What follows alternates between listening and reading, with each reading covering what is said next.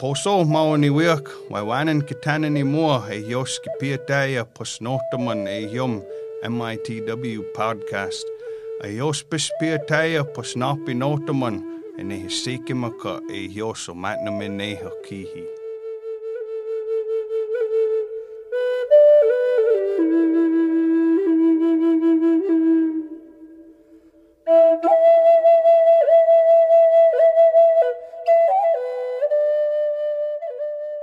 You're listening to the Menominee Indian Tribe of Wisconsin podcast. I'm your host, Sheena Wapoose.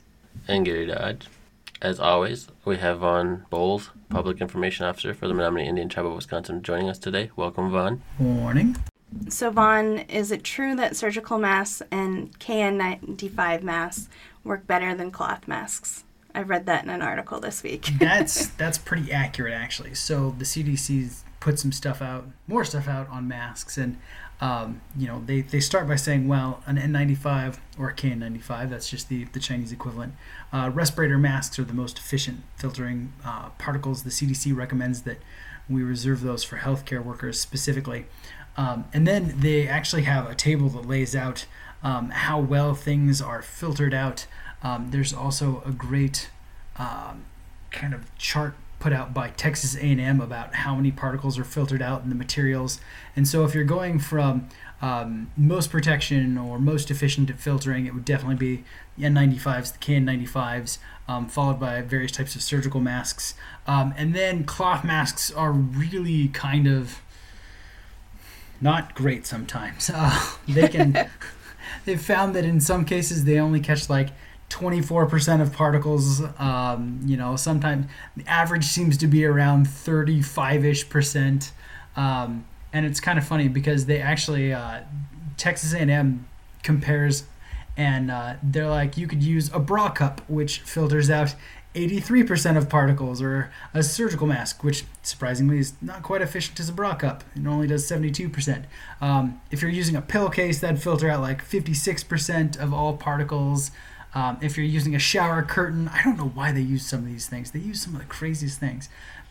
A shower curtain would filter out about 55%, and then a bandana only filters out about 28% of all particles. So you're really better off using a surgical mask or an N95 if you have them around and they're available and stuff to you. So yes, the N95 and the surgical mask are definitely better than your pillowcase and or cloth mask. But a bra cup would work. Bra cup might be better, yeah. The White House announced a detailed plan to vaccinate the 5 to 11 age group. Although the vaccine is not officially approved for that age group, is the tribe preparing at this point to do like a similar plan as well?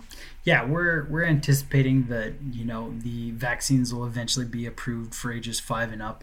And so we're working with the Menominee Tribal Clinic and stuff to prepare how we're going to administer and distribute those vaccines to children, of course with parent consent, since they have the final say over the health of their children. I know the administration is currently planning on having 28 million children vaccinated by Christmas, so hopefully there'll be a higher amount of vaccines distributed so we can vaccinate our elderly with the boosters, the unvaccinated with their first and second doses, or first dose if it's Johnson & Johnson, and then the children that are now going to be eligible for vaccination. So we'll see how it goes. But yes, we're planning on being ready for that once that is final. Once we're given permission for that. Is there going to be trick-or-treating this year? That is a question I see a lot coming up in the community. I'm just going to throw this out there. Technically, families are free to choose whatever they want for Halloween. So it could be. I know the tribe's actually organizing a drive-through Halloween event, going to be held on the 31st from 2 p.m. to 5 p.m. There'll be bags of goodies that can be distributed there, so they can do that if they'd like. Nice, safe alternative to going knocking doors and interacting a lot with the public. But there isn't like set hours the way that there normally would be like in a non-pandemic year? I haven't heard of anything like that right now, so I can't really talk about that. Okay. So is Biden's vaccine mandate going to be finalized soon? I know we talked about that when it was kind of first announced. And if so, is there any more news on how this will affect the tribe? Because I know when we first talked about it, you just kind of said we didn't know right now. Yeah, and it's kind of the same case right now. Federal processes, it's really hard to estimate any sort of timetable for those. And as far as how it's going to affect the tribes sometimes don't fall under the same mandates as other parts of the country. So we're not sure how it'll affect us at this point. We have been discussing, how we would go about implementing something like that, and or if we wanted to. There's been some rather heated debates on both sides of the issue because, it's federal law or sovereign nation type scenarios, as well as personal choice. So there's still a lot of discussion about how it's going to play out, and we're not really sure yet. Okay. So what is the new variant from England?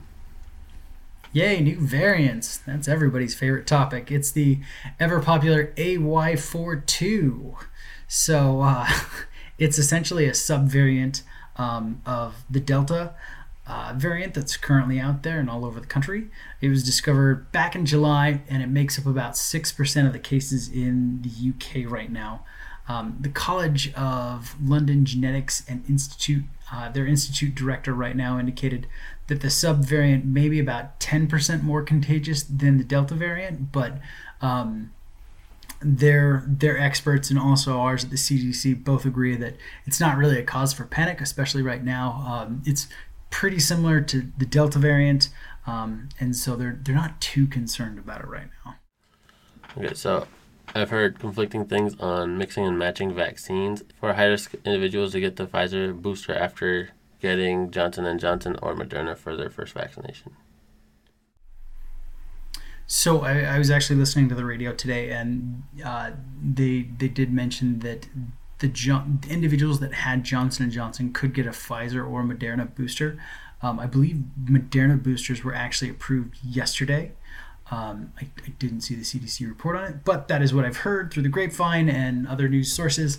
And so it's not discouraged for Johnson & Johnson. I haven't heard of people getting like the Pfizer and then having a Moderna booster, though. I don't know if that type of mixing is approved yet, but they're saying that if you've had Johnson & Johnson, you can mix and match at this point.